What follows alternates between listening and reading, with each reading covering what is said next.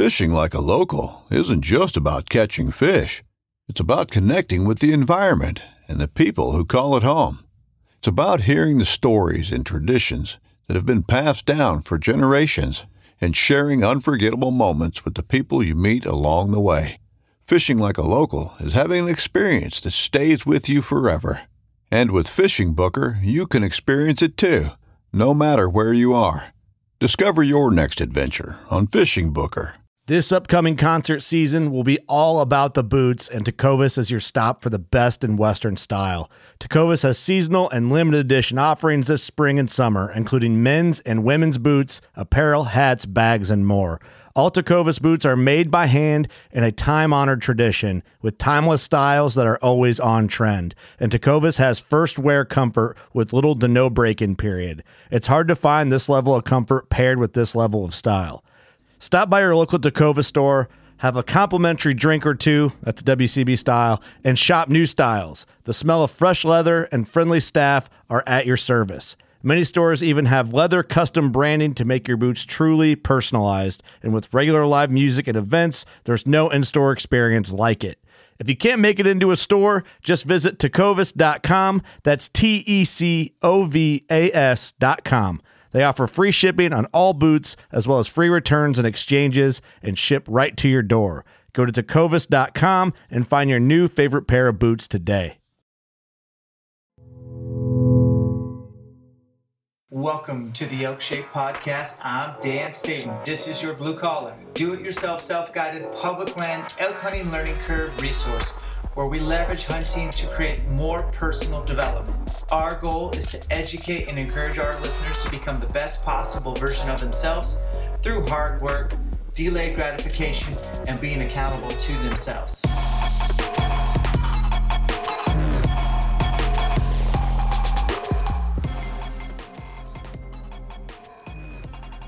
Welcome to the Elk Shape Podcast with me, Dan the Fitness Man. What's up, everybody? Just edited this podcast, found this memory card as well, and it is from Elk Shape Camp, Oregon in February of 2020. And it's a 4-hour lecture on elk hunting success from top to bottom. It's a 2-hour slide show that we stretched out to 4 hours because Dirk's there. We're getting his opinion, his strategies. We're comparing, contrasting, but we're just basically talking about top to bottom elk hunting success, from scouting to elk behavior to elk biology to reading sign and elk vocalizations. It's really powerful, and I want to give this to you guys while it's September, in case maybe this will help you seal the deal. And if you want to catch the rest of this presentation, like I said, it's 4 hours long. I'm going to put the last 2 hours on theelkcollective.com. It's called the Overdrive Podcast. It's not a free podcast. You have to be a member of the Elk Collective. If you don't know what the Elk Collective is, I'm glad you asked. It is where Jason Phelps, Dirk Durham, John Gabriel, and myself teamed up to create a one-stop location for you to gather all the elk hunting information that you need, regardless of where you're at in the elk hunting learning curve or journey. Maybe you're a total rookie noob and you're planning your elk hunting, you need this course. Maybe you're somebody who's experienced success but just not consistent, you need this course. Or maybe you're somebody who's a seasoned elk hunter, maybe you're a rifle elk hunter and you want to learn more about archery tactics, or vice versa. We cover muzzleloader rifle, archery, elk biology, fitness, everything from Elk Shape Camps lives and breathes at this website, as well as other subject matter experts that have great success. Everyone has their own way of getting it done. So we have Brian Barney, Ryan Lampers, Joel Turner, Chris Rowe, and of course all of us guys too, and we just cover all things elk hunting. So check that out. This podcast is powered by Vortex Optics.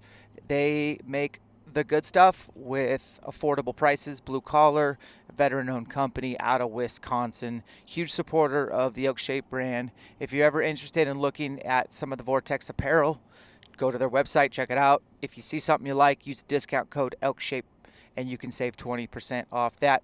For you supplement folks that like Wilderness Athlete protein bars, they have some trail bars and some snack bars, as well as Hydrate Recover, Energy Focus, and you've never purchased it, use the discount code ELKSHAPE30 to save 30%. And then the last one I want to plug is the e-bike. Bakcou e-bikes, I use them while elk hunting. We talk about e-bikes in this lecture. If you're in the market, use the discount code ELKSHAPE400. Get yourself an e-bike made by hunters for hunters. We'll get right into this podcast. This is Dirk and me doing a live lecture at Elk Shape Camp, Oregon. And if you dig it and want to catch the rest, head over to the Elk Collective and you can catch the last 2 hours there. And we'll catch you at the end of the show. Okay, Elk Shape Camp success. You guys are going to want to see the screen. I'm going to go over stuff that you're going to want to make sure you know how to do on the interwebs, because there's going to be e-scouting stuff. So the closer you can get, the better. Planning an elk hunt, which is, so the whole theme of Elk Shape Camp is like controlling what you can control, 365 prep. Like, that's the beauty of elk hunting. You can't just, well, you could just show up and try it, but you won't have consistent success. I can guarantee you that, especially as elk hunting's growing in popularity. I mean, the competition's never been higher. So you'll find out at the trailhead if you haven't already. And so who, what, when, where, and why, and defining your expectations. And Dirk's going to piggyback off everything I say and give you his 2 cents. But, like, I don't know if you guys knew this, but I generally hunt elk solo for a lot of reasons. But I can hunt with others as well, but I would run a filter through who I hunted with. If you are soft mentally, I'm not going to want to hunt with you. If you don't work out consistently, I'm not going to hunt with you. You're going to hold me back. You're not disciplined. And if you're not disciplined outside of elk hunting, it's going to trickle into elk hunting. You know, if the wind isn't right, you may go, it's okay, it'll be fine. That's a lack of discipline. And that's going to cost you a potential opportunity. So for me, everything that I do revolves around discipline and delayed gratification. You hear me say it all the time, but it does parallel elk hunting. The more disciplined you are in the mountains, I feel like the more success you're going to have.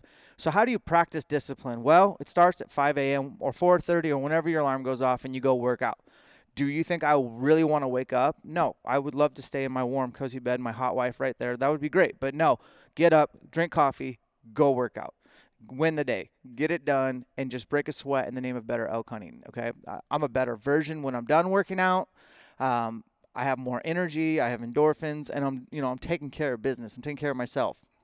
And I'm doing hard stuff. So when the workout sucks and I want to put the barbell down, or if I want to, lower the intensity and I don't, I'm adding little, I'm increasing my mental portfolio. I'm getting a little bit stronger. I'm diversifying the amount of times that I've said no to being lazy, no to being weak. And so that all comes back to elk hunting. And so when I elk hunt with guys, I've had guys that just, after 3 or 4 days they're getting their teeth kicked in, they're done. They want to pack it in. They want a cheeseburger. They want to go see their wife or kids, or all that kind of stuff. And for me, it's so finite, and I think about it for so long, I don't want to squander a second in the mountains. And so that is my secret sauce, is not giving up and not wasting. I rarely will take naps elk hunting and stuff like that, because I feel like, now there's time and places when, if you're on a herd and you just not the time to go in on them, yeah, man, let's have a nap. Let's whatever. But you know what I'm saying? Like, I don't schedule a nap during my day for elk hunting. You know what I mean? That's not in the plan. But if it happens, fine. But who I hunt with is really important. Do we have shared values, shared ethics, shared work ethic? Are they positive? Are they the kind of people that are going to pull their weight? Okay, so I've gone on an antelope hunt with a guy who invited himself with us, and he showed up. He never made dinner. He never did camp chores. He ate all our food. He didn't pay for the campground fees or his share. He was that is the pull. That's, if you're hunting with a new group of guys, your goal, if you guys are rookies, is to be invited back. You want to know how you get invited back? By not asking, hey, can I help, but just doing. And then taking initiative and stuff like that. And so I want to hang around people like that. So who I hunt with, and then what's our what's the objective? Have any of us killed an elk before? No. Okay. Any elk. That's our objective. Cool. That's our ultimate goal, is to get elk meat in the freezer and just have a great experience and learn. Or maybe it's like, I really want to kill a bull, but I really want to just gain some experience and get some reps in the mountains. That's cool. You guys need to know what your expectations are for you. What is your elk season going to look like, and what are you trying to get out of it this year? So if you guys are just, man, I want to get some encounters with some elk, I want to communicate with them back and forth, I want to start shortening the learning curve, great. So I think it's important to take a step back and look at what is the season, like what are we looking at doing, and know your why. Why are you sacrificing all this time for elk hunting? Is it, just keep asking why enough times, and you'll get to the bottom of the reason. Why do you like elk hunting? Oh, because it's cool. Well, why is it cool? Oh, it's a challenge. Well, why is it a challenge? Well, because it tests me. Well, why does it test you? Because it's really fucking hard. Well, why is it so hard? Well, I don't know. It's just they don't want to die. And, you get down to all these things, and you kind of figure out, it really makes me tick, and it really challenges me, and it really makes me feel like, I'm part of something really cool, and I have a purpose. I have a purpose in life. That's a cool thing. So kind of understanding your why and stuff like that is important. So I think you guys should define your expectations before you kind of figure out where to go. Let's talk about budget. I saw that a guy was talking about you can hunt elk for $1,000 or something like that, and I just have you guys ever heard that? Like, oh, you can hunt elk on $1,000 budget. Have you heard that? Yeah, I've heard that a lot. False. I don't know. I guess you could hunt here in Oregon. What's your elk tag? Look for you residents. 46. Okay, you guys might be able to do it. You guys could probably do it. But for more or less, like, if you're going to hunt out of state, which some of you in Oregon are going to start thinking about that because, your wolf population is increasing. Urban sprawl is right in your face. There's more and more people, less and less opportunities. The woods are getting crowded. We have, predators. You guys can't run hounds. You can't bait bears, all that kind of stuff. There's all those excuses. But really, truly, you might going to go out of state anyways because it's just really fun to check out new country. A little wanderlust. I enjoy going new places, new tests. Oh, that's so understand that he's saying, like, okay, so you're literally, your time is worth something and you're away from work. Are you taking vacation without pay? Like, you could be having wage loss as well. Stuff like that. So license and tag, $800-ish, give or take. That's about the average for the OTC states. We'll go over those. Gas, depending on if you're driving a big diesel or you got a Chevy 2500 or a little Tacoma, whatever it is, that's going to fluctuate. Groceries, you're going to buy some groceries when you roll into the last town, right? Like, you're going to get some ice and some real food or whatever. Gear upgrades, that number could go way up. I know that a lot of us are big time into gear and stuff like that. Meat processing, like, a lot of people don't have a plan for that. Like, they don't butcher their own meat. I prefer to have the meat the meat on the elk I killed. I want to make sure it goes into my freezer. I don't give it to anyone else to butcher. If I had like a 3-state back-to-back hunt, I could consider dropping it off at a butcher if I just didn't have time to deal with it. But I've gone as far as to build my own do-it-yourself, like, cooler, walk-in cooler for elk meat and let it hang. But packers, a lot of guys hunt real deep but don't really think about, well, what are we going to do if we actually get one, especially if you hunt solo? Like, what are you actually going to do? Like, are you okay with losing meat you shouldn't be? I've lost meat on an elk one time, and I'll never have that happen again, and that was all my bad, not planning. So, packers are a whole nother obstacle. Like, you have to be able to get a hold of them. They have to be available. You have to have like a pre-arrangement as to what trailhead or where you're going to get the meat to. Like, they're not going to just ride their horses to the side, of a mountain where there's no, it's nothing but downfall. They can't get their stock there, so thinking about all this comes down to planning. And so you should probably be planning. You can control that. That's what this distills down. You kind of got to look at the Guides and Outfitters Association website and look at the area you're going to go to. Look who's the licensed guide and outfitter in that unit and contact them and have that conversation long before season comes. This is where I'm going. This is what I'm doing. Is that something that a service you would provide? Yes, it is. How much is that going to cost? $500. Take $1,000 cash, because everybody up front, sometimes, oh yeah, it's going to be this. You kill one in a bad place, or maybe the guy's shady. And he's like, I just changed my mind. You're pretty desperate. I'm going to charge you double. You have to be prepared for that. And you could balk at it, but maybe you're going to lose meat now. So you have to be prepared. And then how are you going to get a hold of the packer? What if you don't get cell phone service? Do you have an in-reach? Do they have an in-reach? What if they're packing meat out and you can't get a hold of them? So having multiple packers, a lot of you, I've just noticed there's a lot more fit guys now elk hunting that don't think about, oh, wait, how am I going to get this meat out? You know what I mean? And that's just something that you should really consider, especially now that you're going to become more deadly after this weekend. You're really going to have a chance to kill something. So be thinking about those. You can be incredibly in shape, fit, one of the baddest asses around, 8 miles deep. You kill an elk by yourself, you're going to struggle. I don't care who you are. Olympic athletes, I don't care who you are. All that stuff is completely different than time on the mountain, packing out a 100-pound load of elk meat for 8 miles. It's not even miles. Sometimes, like even in Idaho, Yep. There are places where if you kill an elk, like it's just logistically, you're going to go through a jungle and a downfall jungle, and it's going to be steep, and so it's not the miles. It's just the terrain features. Yep. So, tags. There's over the counter. Everyone knows that there's certain types of over the counter too. Like some places there's over the counters in Idaho where they sell out. There's only a certain amount that they'll allow to go to non-residents, and then that's it. So it's not really over the counter, but it is.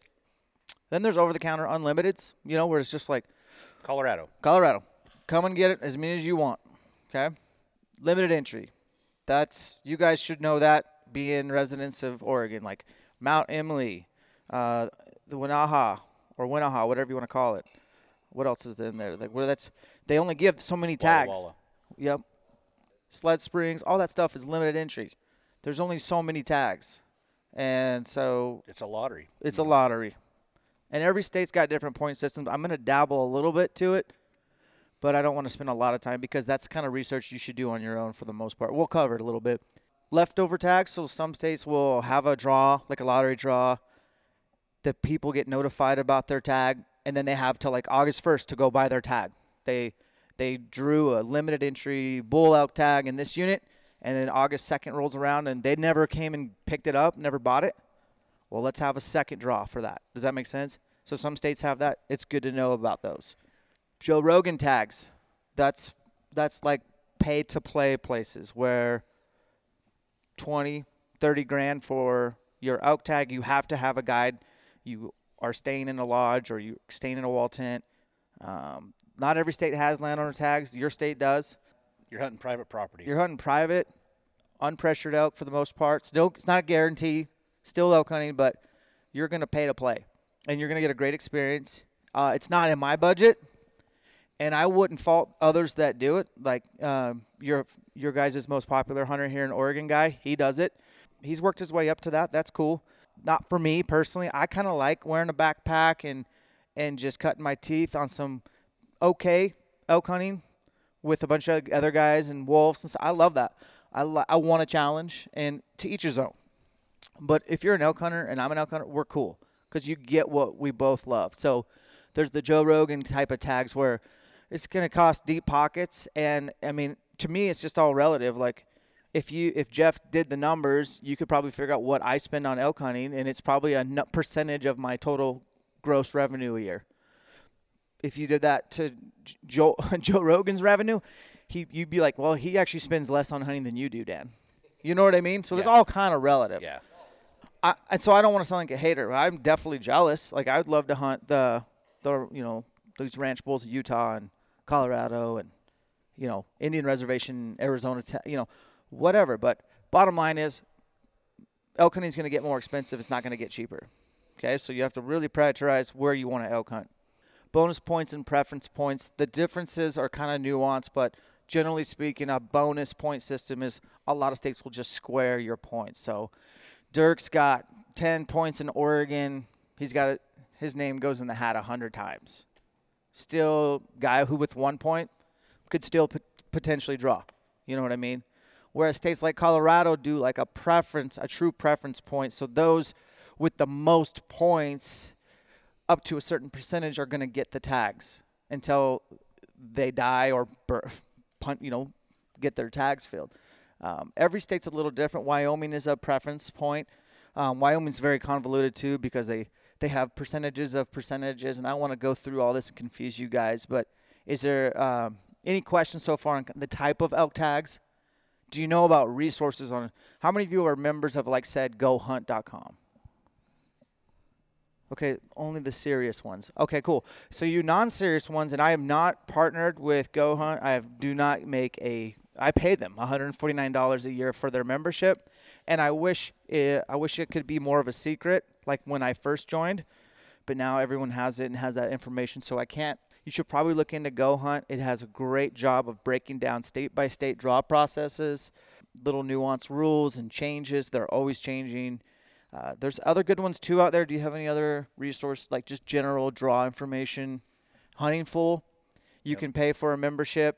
You get the magazine, and you can actually call them, and they'll give you a consultation over the phone included in your membership. Ridiculous. In fact, if you call them and tell them Elk Shape sent you, they'll give you a free consultation before becoming a member. And you'll talk to the CEO, Jared Lyle. So that's something to consider. But I would recommend talking to, that's all these guys do for a living is like geek out on all the states, all the tags, the regulations. Once the biology reports come in and the surveys are in, because they're managing this resource, and so it could change your tag allocations and stuff. So it's good to geek out on this stuff. You with me? CEO Jared Lyle, tell him Elk Shape sent you. He'll do a consult with you, probably up to an hour. Over-the-counter prices, this is obviously subject to change, like especially that Idaho one. But so Arizona has over-the-counter tags. People don't know that, right? Is it good hunting? Probably not that good. And they have some, I forget what it's called. Randy Newberg's covered it quite a bit, but they have some areas where you can pretty much draw with no points. It's just basically like the state saying, we got elk here. Elk's not supposed to be here. So let's get hunters to come in and pay and get these elk out of here. So that's going on right now in Arizona. So that'd be something to look into if you're into that. You're not hunting 400-inch bulls, though. Colorado has some changes coming up where they cut, I think they had 90-something over-the-counter units, and I think they're cutting that back quite a bit. And so now you got to actually burn points to hunt the southwest part of Colorado that used to be over-the-counter. What's that going to do? You're probably still going to have the same number of guys coming to Colorado, but now they all can't spread out in those 90 units.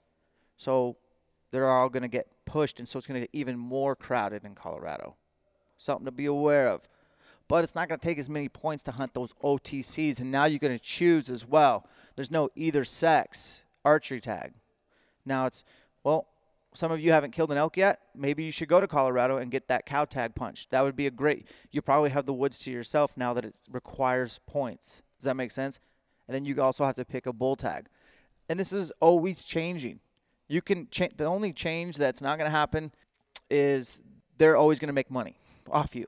But they're going to change the numbers and the seasons and all that stuff. It's always going to change, and you can't get mad. It just is what it is. Idaho is decreasing the amount of non-resident tags, most likely in 2021. Still going to be probably 10,000 tags. Right now it's at 12.5K.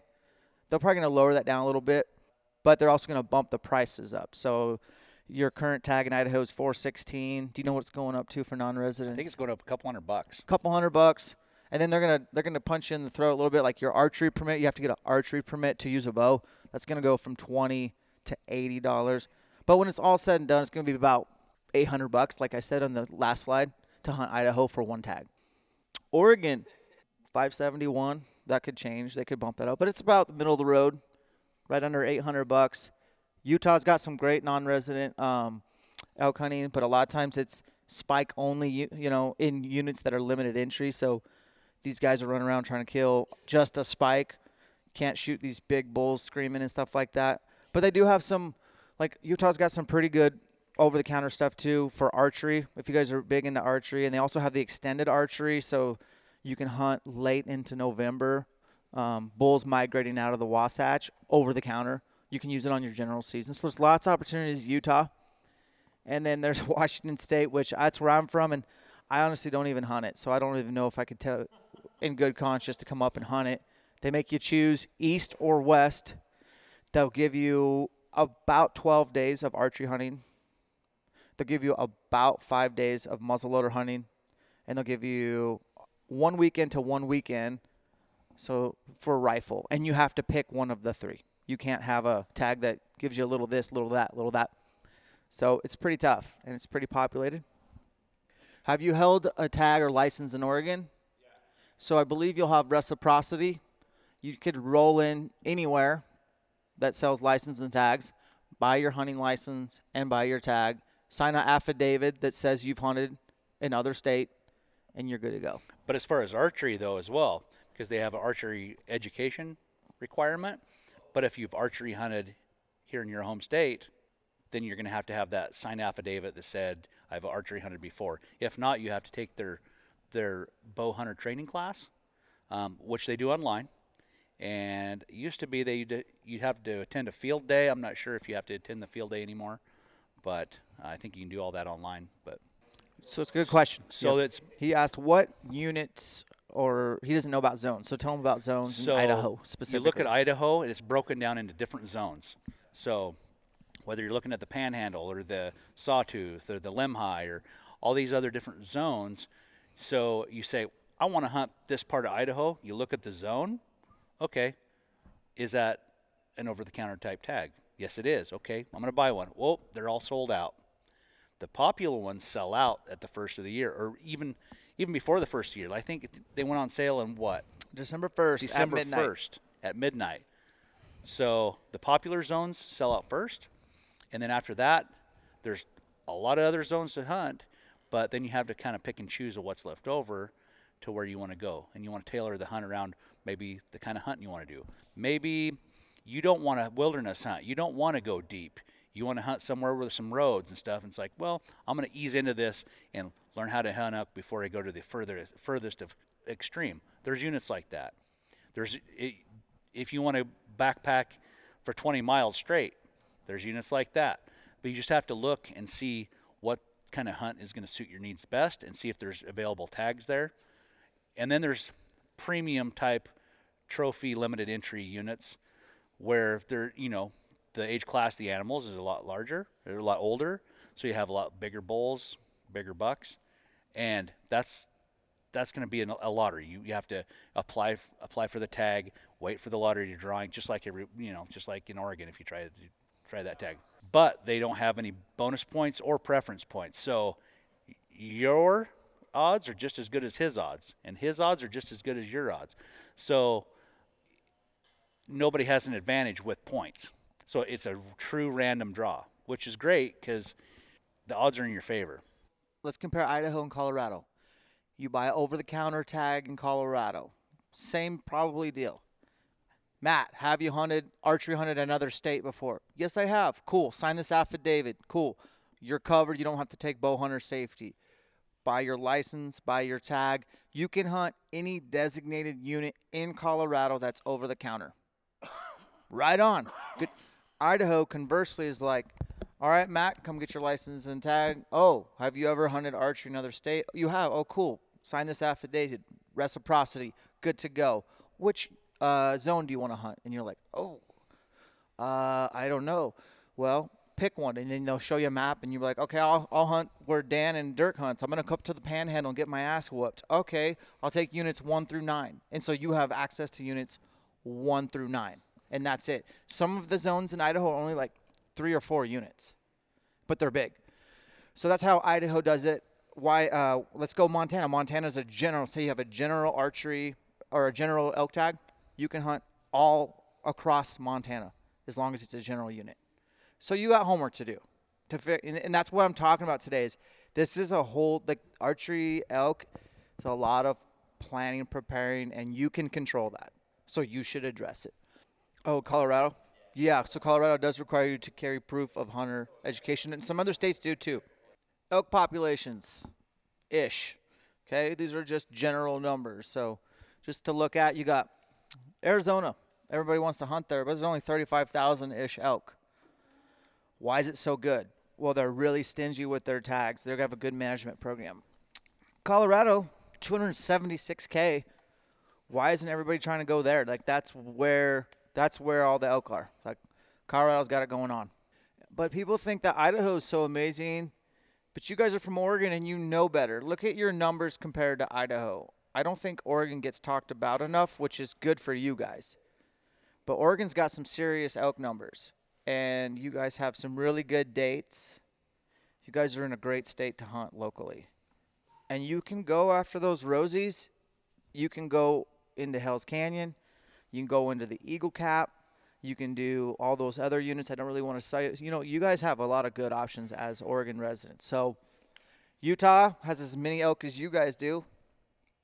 And then Washington does not. I didn't put Wyoming's numbers in here because they don't have over-the-counter. Idaho, over-the-counter archery success rates 2018. This is a screenshot from GoHunt.com. And I just kind of wanted to give you like a clue on when you do your research. Like unit, look at the top unit, 68A, man. Trophy potential, harvest success 61%. I thought the archery success rates hovered at 10%. Well, look at the public land number. What's the public land number on 68A? That is a pay-to-play area. You think these landowners haven't figured out what they got going on there? Supply and demand. Oh, you want to hunt my property? Well, you have to hire the outfitter that's leasing my spot. Or you have to pay a large trespass fee. Does that make sense? So don't get too excited on just success rates. You got to do you got to find the public land percentage. And then what's the bull to cow ratio? Do you guys ever heard of that? That's something to check out. Like unit 76 has 310 plus potential, 26% success rate. That's higher than average. 48 bulls to every 100 cows. That's really good for Idaho. Public land, 56%. So, and that's an over-the-counter area. So, again, that's probably going to be another pay-to-play, but you could do some research. We'll talk about that. Start figuring out, well, where is that private ranch? And is there any public surrounding it? And can I get access to it? That kind of stuff. Any questions so far? This is just to kind of paint a picture of some of the research you're going to have to do. Oregon over-the-counter archery success rates. Unit 44. Anybody hunt there? None of you have. You want to know why? Because it's got 6% public land. Unless your uncle owns a ranch there, you're not hunting there. Unit 62. 17% success rate. That's still that's good. That's above average. Bull to cow ratio is a measly 7 to 100, but it's got 76% public land. Okay? As an archery elk hunter, the odds are always going to be stacked against you. That's why you're at elk camp right now in February. Because you're like, I don't accept that. I want to do everything in my power to have consistent success. And so this should excite you, knowing that most of your friends that aren't here, hopefully they're not going to see the success that you do because you're putting in the work. And I feel like the harder you work, the better chances you have, which is cool. There's not a lot of stuff like that in this world that excites you and gets you out of bed just because you love hearing bugles. You're lucky. You hear me say it on podcasts, but I do think you're blessed to be an elk hunter. I think you can leverage it. So there's Colorado, and we're going to go on and on, but you guys got an idea. So maps and scouting, e-scouting. Jeff's going to help me in on this a little bit, Jeff, so feel free to chime in. So topo maps. I'm old school. I like topo maps. How many of you guys haven't really spent a lot of time looking at topo maps, topographical maps? Y'all pretty familiar? Okay, so then we can breeze through this. So I marked on, there's your index contour lines. Cool.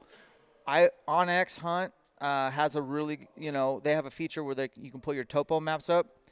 There's another one out there that Dirk uses. It's called Base Map. They have a really good topo map system as well. Whatever, just have that available on your phone. Love it. Yeah, so having multiple maps to look through would be, good. And then obviously having a cell phone that's worthwhile. Going forward for elk hunting, you buy as many gigs as possible when you upgrade your phone, okay? Because you want to film little parts on your hunt, you want to take pictures, and you want to be able to download.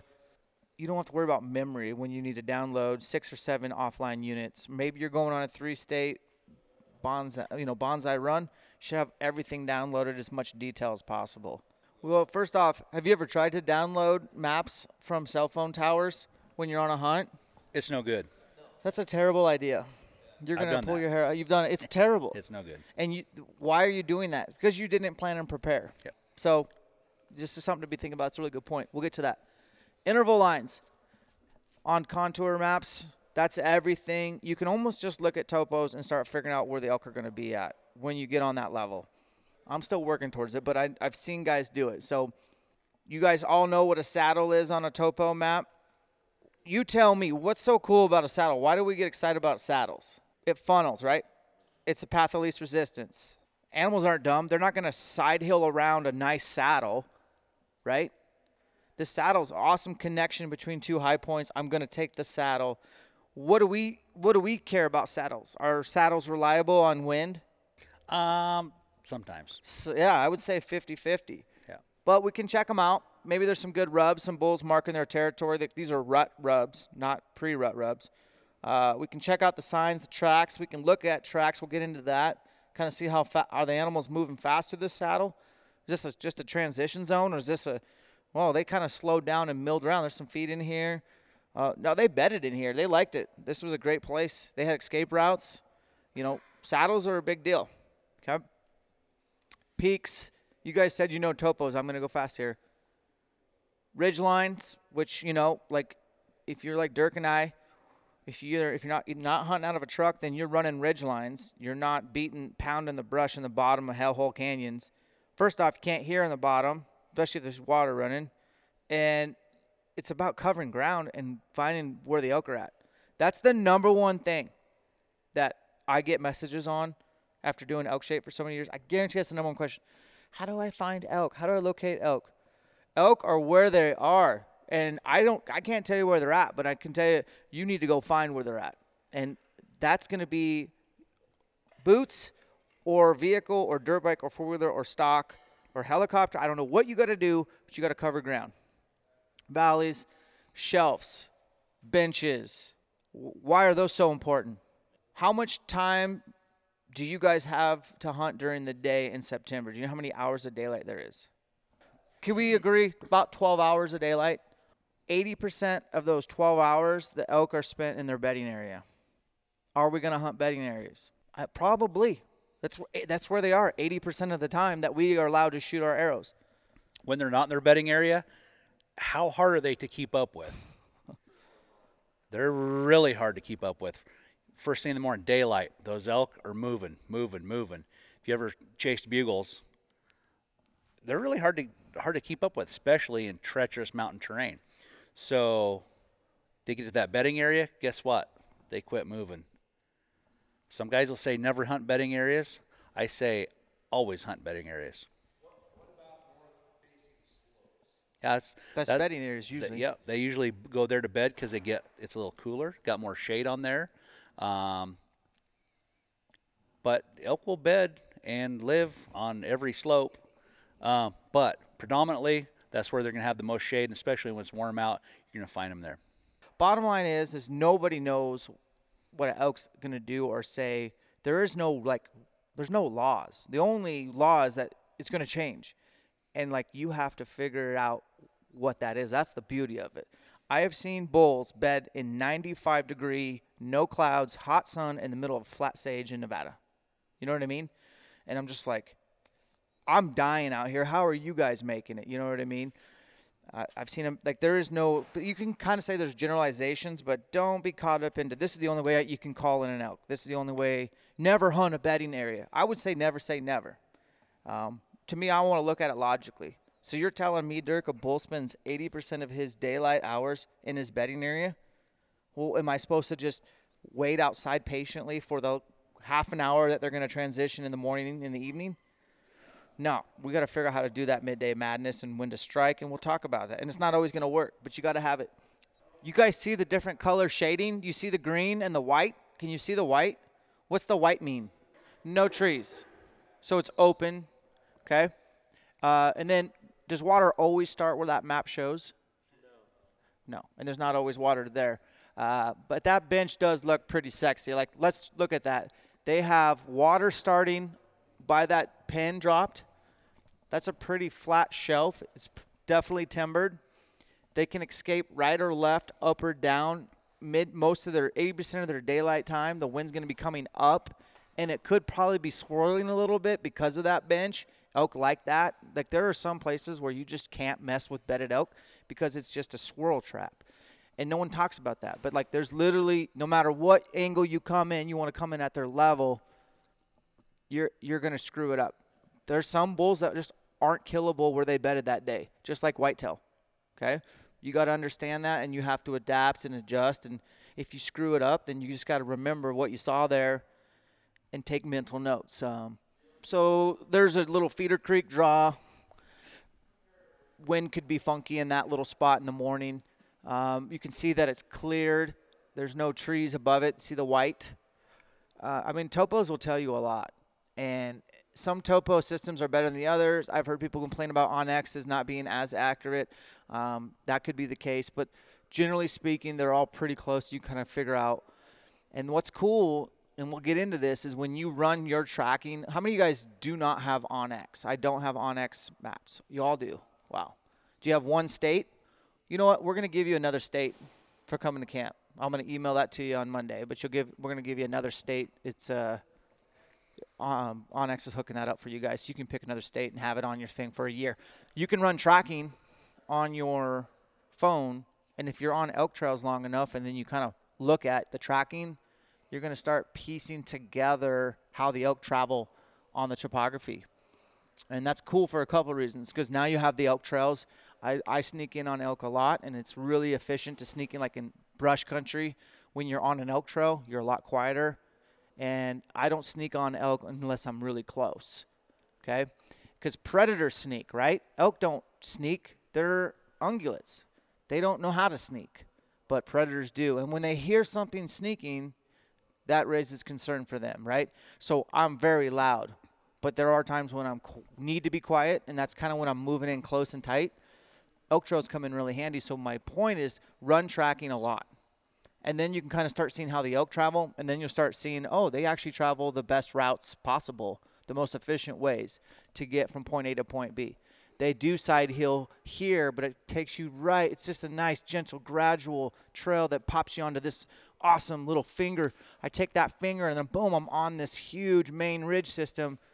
These elk had it figured out. And so you start piecing together the trails. Depends. Like, so we're going to get into wind quite a bit. And wind's really important. Dirk's a huge wind guy, big time, and that's why he gets a lot of encounters.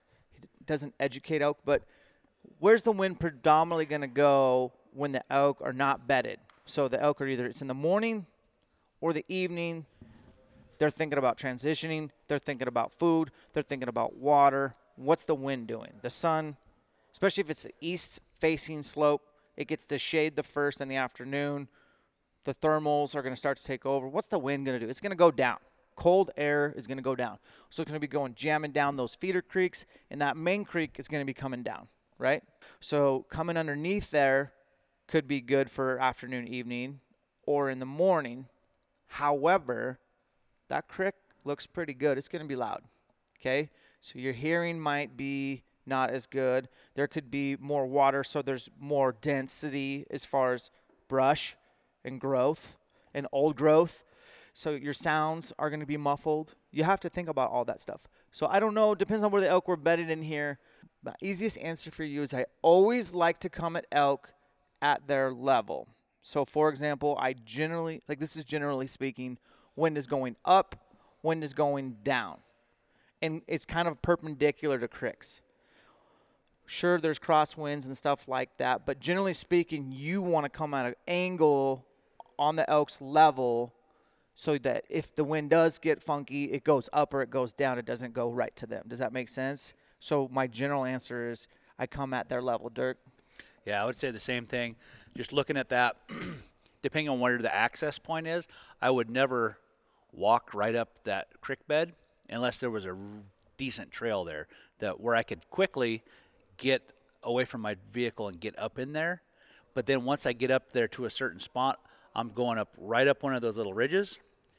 You see that little place marker? I'd either go up the left ridge or the bottom ridge and then kind of work my way up. And you can kind of see it go steep, steep, steep, steep, and then it kind of breaks over right there. That's where I'm gonna stop. I'm gonna be bugling up into that little bait, kind of somewhat of a basin. Yep. And then I'm gonna be looking at the time of day. Where's the sun at? Is sun starting to hit this? Well, if the elk are up above you and the sun's starting to hit it, guess what? They're gonna smell you. So you're almost better off to come in, instead of coming in from that bottom by that creek, the part of the map that you don't see would be directly below. I would come in over here and kind of side hill my way through. That way, I'm going to try to be on that level. I'm going to kind of try to second guess where these elk are going to be. They're probably not going to be at the top. They're probably not going to be in the bottom. Maybe halfway, or maybe that bottom third of that drainage is where they're going to be. So I'm going to try to be on that bottom third line, contour line, and I'm going to work my way through there. Now they're just a little above me. I can react. It's easily for me to hike up and get on their level. If they're below me, I can drop really quick. But you want to kind of hunt that middle ground, I feel. We're going to give and you it's some easier scenarios. walking, too. I got scenarios coming up. For detail, I think, more than anything. It kind of, a lot of these maps will predict the sun is in a certain point in the sky, and it gives some shade contours in there just to give the map a little more depth, so it's easy to read. This is kind of a real-life place where elk have died. So this is Idaho. I'm going to take a screenshot of this. You can. Oh. You and about 500 other guys hunt here, so it's not a big deal. So the basin is where the elk feed, okay? So we don't kill elk in the basin because they're only there when it's dark, okay? So they're there, and it's kind of a bowl, right? So a lot of guys maybe will come in from this side. A lot of guys will come in from the other side. That's fine, but no one really comes in from the bottom because it's a really long drainage. No one really does that. So most guys will come in from the top. Coming in from the bottom ain't a terrible idea, but you really can't hear where the elk are at. That's kind of what Dirk was talking about. Like, it's just, you hardly go in the bottom of creeks because it's not trails and stuff like that. So to approach this spot, you can see like the elk feed on those open hillsides, and then they bed quite a ways down. It doesn't look like a long ways here, but this is like, if I started at the top of that basin and hiked all the way down to those bedding areas, that's going to take probably 2 hours of hauling ass. It's a long ways, okay?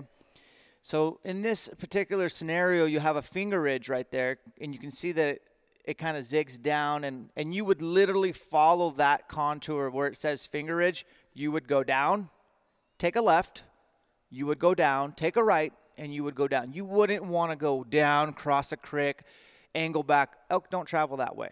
They really don't. And if they do, it's a nice gradual wraparound lateral. That was one of the things I struggled with when I first started elk hunting, was I didn't understand elk trails and that they knew the best way to travel. So if you want to be efficient, sometimes it looks like it's going to take you longer, but if you stay on the fingers, you'll be able to cover that ground a lot more efficiently. So this is just an example of where, in this particular scenario, most hunters are going to hear the elk bugling at the top of the ridge, and they're going to be stoked, except for they're going to hear the bugles getting further and further away as the elk are transitioning to their bedding area. And they're going to be like, well, the wind's going down. We can't really do anything about it, although a lot of them don't seem to give a shit and just go right after the elk with the wind at their back. You're not going to catch the elk, and you're never going to have the wind in your favor. So what do you do in that situation? It's first light.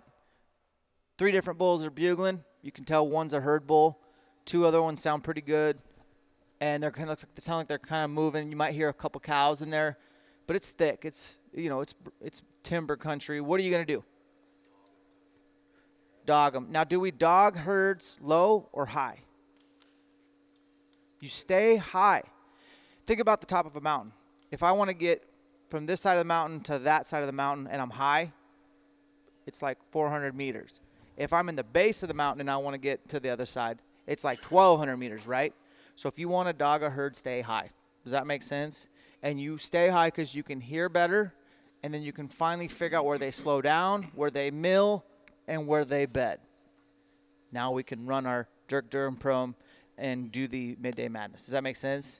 So it's just a scenario of staying high, having good, being patient, not getting greedy, and just diving in with the wind at your back. Okay? And I'm going to play on that a little bit. a lot of guys will say, yeah, I had those bulls bugling like crazy, and they just kept moving away from me. What was I doing wrong? Why did they go away from my calls? You're not doing anything wrong. Elk are just being elk. They've already figured out what they're going to do for the day. If you want to go along for the ride, you can. But you're not necessarily pushing them off. They're just like, no, we're going up here, man. If you want to come party with us, come along. But we're not going to stop and mess around here because we don't feel comfortable doing that. We're going to get up to our bed. They get up to their bedding area. It's a very defensible place for the bull to defend his cows. It's very safe from predators. It's shaded. There's probably some water close by. They want to get over there and get settled down. They've been up all night, especially full moons. They've been up all night messing around. They want to get over to that bed. So don't feel like, they just ran away from me because I bugled at them. Well, let's go back to camp and have some bacon. No, that's and you hear guys say that year after year after year, and that's not the case. Stick with it. Don't give up. You have to feel like, how does a wolf hunt? Wolves are hungry. They never give up. They get kicked in the teeth. What do? They keep trailing. They keep following along. And you have to have that same mentality that I'm not going to give up. I'm going to figure this out. Those elk I'm not going to let them lose me. I'm going to follow from a distance. Maybe I'm going to kind of plot the course, listen to bugles. Okay, they kind of quit bugling. It's about the right time of day, 10, 11 o'clock, 9:30. They're probably in their bedding area. Okay, I know where it's at now. This huge terrain. How am I going to get there? You can't keep up with them. They're going to outrun you if you follow them from daylight till the bedding area. You let them get settled up. It's like, okay, I'm going to plot my course. What's the wind doing? I'm going to plot my course, take the path of least resistance for me to get there that's safe with wind, and it's going to give me an advantage to get close. And that's the way you have to play it. From 12 o'clock in the afternoon till, 4 maybe, midday. I've had some crazy, incredible. I'll be standing on a hillside sweating my brains out, having a bugling match like you've never heard before with a big old herd bull. And it's like, it doesn't make any sense to what everyone's theory is. Oh, it's got to be cool out, blah, blah, blah. In the middle of the day, you find them in their bedding area. It's defensible. They know their cows aren't going to probably just run off and leave. They're bedded down. That's the time to get in early, get in tight and strike. So I think that's a great way to do it. I think I've killed most of my elk probably in transition in the morning. So like a herd bull's bugling, making his noise, but the lead cow, she's in charge. Like they're going. They're following the lead cow. The herd bull's kind of back behind, doing his bugles to his ladies. Maybe he's hollering at satellite bulls. I love that's a great opportunity for me to sneak in and shoot him. So if he's distracted with satellite, I've done that a lot. Or same thing in the evenings. Evenings are great for me because a lot of guys, and we'll talk about this in depth, but let's say it gets dark at 7 o'clock, 6 o'clock rolls around, and you got 2 hours, maybe longer, to get to your truck or dirt bike or four-wheeler, and then you got another hour to get to base camp. And I'll be honest, a lot of people are thinking about that. It's like, well, shoot, I'm not going to hunt till absolute dark because I got a 2-hour hike out, and then I got an hour drive. I got to make dinner. I got to make my lunch. I got to have a beer, and then I got to go to bed. Dude, I'm there, and I'm excited because at 6 o'clock, the thermals are so gosh darn constant, and the elk are feeling rowdy, and they're starting to move. And honestly, that's where I've killed a lot of my elk is just moving in and getting it done. So, e-scouting, Google Earth Pro. It's free now. Does everybody have Google Earth Pro? I imagine so. Okay. And I'm going to have Jeff help jump in on these. onX desktop. So how many of you have actually messed with onX from a desktop? For those that haven't, you're going to see some light bulb. TopRut.com. Surely some of you have never heard of TopRut. Cool. This is going to be a game changer for you. CalTopo, which is just free topo maps, et cetera, et cetera. So let's go into these a little bit. So on onX, you guys know the roadless thing, right? You can have a roadless layer. You can have a burn layer. You can see what years were the burns, where they existed. And honestly, I'm not the biologist to tell you 3 years, exactly 3 years from that burn is the time to hunt that burn. I can't tell you. Maybe Dirk knows. I've had mixed results.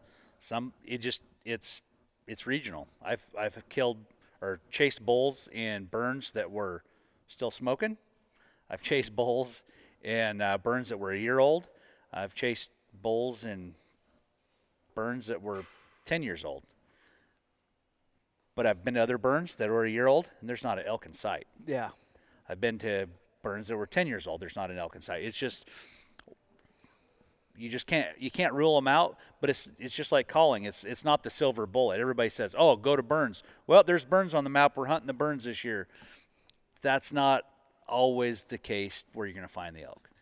Yeah, which we'll probably talk about some of these aggressive calling tactics a little bit later, which is what I would go through, because North Idaho, where we hunt, it's thick. A lot of times you can't even see them at 10 yards. It's just too much brush. So, yeah, that's where some aggressive tactics, out of the box thinking, like I'm going to go all in, throwing all my money and all my dice on the table all at once and hope for the best, or I'm going to totally screw it up, one or the other. So, yeah. Okay, guys, so maps and scouting, Google Earth. I'm just going to go over things probably a little faster. Stop me from going too fast. So you got to get on Google Earth. Let's say you finally got your tag. You know you're hunting a general unit in Colorado, or you got a couple of units in Montana that you're going to hunt, or here in Oregon, okay? You got to get on Google Earth a little bit. And there's ways to exaggerate your tilt in Google Earth to kind of make it look a little bit more realistic. But like Dirk and I both agree, no matter what you do, Google Earth will lie to you. It's always going to be bigger and steeper, and you just need to know that. That's a guarantee. But Google Earth is awesome because you can go into Google Earth and mark up everything. You can zoom in and figure out bedding areas, little micro meadows, where you want to camp, where you could get water, where you want to glass from, where you want to bugle from, where you want to park. This is the place to do that. Not really on OnX, to be honest with you. Google Earth, because you can do so much more.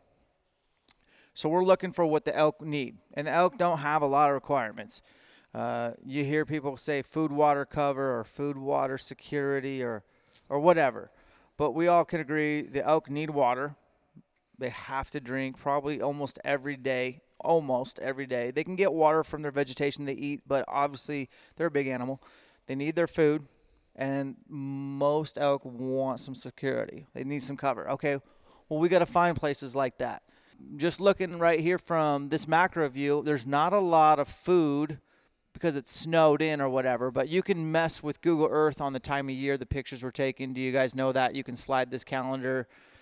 You can even the time of day. So you can see where the shadows start to collect. Google Earth, so you can nerd out so much. You want to find a favorite trailhead? You're thinking, like, maybe I like to hunt that spot. September 20th, September 10th, September 1st. Look at that view on Google Earth. Oh, yeah, there's 87 pickups parked at the trailhead. Don't want to go there. Right? Pretty powerful tool. Didn't have this when I first started elk hunting. And I've just recently started getting better, and I have a long ways to go. So I don't come before you as a subject matter Google Earther. That's more like a guy named Mark Livesey who's coming out with his own digital e-scouting academy, and I'll send you guys the links to that. He's one of the best. He geeks out hardcore. But for here, what you're seeing is, okay, this is a real place I'm going to go elk hunt this year. I got pretty aggressive. Like, that's a 10-mile track. I'm in for a pretty good workout that day. But I know where I want to glass and where I want to bugle. Okay? And what I did is I tilted that thing around in every way possible to see where are the best places to just glass from. This is not timber country elk. Okay? So this is a place that vocalizations aren't going to be keen like they are in maybe, Western Oregon where there's, vocalizations, or these elk want to see, they want to confirm with their eyeballs. So we might let the elk do what they do and just have more glassing spots. So you can see I got a little trek here. It's a 10-mile. It's not a loop. It's a drop-off, get picked up. I marked all those spots up, and then I did line distance and you can see how to do that. You can write that down in your notes for line distance. And what we have here is we figured out how far we're going to hike that day, where to stop and glass, and cover that whole stretch of mountains in a day. There's That's one day. That's a plan. Does that make sense? And we're going to go through the details on how we did that. But so roadless access, meadows, rutting areas, north face benches, wallows, edges of burns, all these types of things that you want to look for in Google Earth, okay? So before I do anything, I usually go to toprut.com and I download the KLM file for the unit I'm hunting. And what that is that's a nice little KLM that you drag and drop into your Google Earth, and all of a sudden you have an outline of your exact unit to the T. So now you can move your whole unit in any way you want. You can see the boundaries or units. You can add in national forests. So we're looking at 3D national forest. We can add in BLM. We can add in private. We can add in lots of layers through TopRut. At the time of this, TopRut was free, but I noticed recently when I went in there, they charged me to get some information. So I think I paid $9, but I could get some downloads from there. So they might have bumped their prices. Yeah, they might. I don't know if it was just whatever there was. But, I mean, I didn't mind because I've gotten so much from them. I feel like, yeah, man, here's $10 for all your work. So here's a good, like, comparison of, like, using TopRut, you can drop topo on your Google Earth. How cool is that? How many of you have done that before? You have? Oh, cool. Yep. Mark Livesey. Yeah, I should look up what podcast number that is. That's really, honestly, one that it's a must listen to. And I even say on the podcast, guys, you're gonna want to listen to this in front of a computer. And so, but I just wanted to show you. There's your Google Earth view. There's your topo view. They each have their own advantages, but it's good to have both. And you can see. Hopefully, there's no names posted here because I am hunting here. But there's a spring, right? There's no cover by that spring. That'd be a good spring for the elk to hit on their way out. There's feed right there that's south facing. Get their feed, get their water, and then they're going to head. And I don't think they're going to bed in one of these timber patches real close, okay? Down at the bottom there, that purple, I marked that up by using my line distance. That's a dirt bike trail. Sweet. I have a dirt bike. I like a dirt bike. I can dirt bike in there, shut the bike off down at the corner, hike in, take a peek at first light, see if they're getting ready to move. You know what I mean? So Google Earth to me is awesome. And what did we write there? We said 2 to 5 miles from the road, place mark tool, utilize the ruler icon to measure your distances for your hikes and start planning your hikes, your loops. What do I mean by loops? Dirk does loops all the time when he's in Wyoming. What does that mean to you? I mean, that means we go in from one access point, you travel all day long, you make a big loop, but you come back to your truck. Could be a 6-mile loop, could be a 12-mile loop. Yep. And they're communicating with elk all along the way, trying to find the right bull that wants to die. Or they can say the right thing to get him to want to fight. Correct. So the green will give away water, will give away the food. And food changes from year to year, and there's tiers to mountains on feed. And I don't quite have it figured out yet. Dirk, you might talk more about this. But, like, the elk know where the best grasses are that year. And it can change. But I think of it as little tier systems on the mountain based on water, snowpack, available feed, downfall, daylight, all that kind of stuff.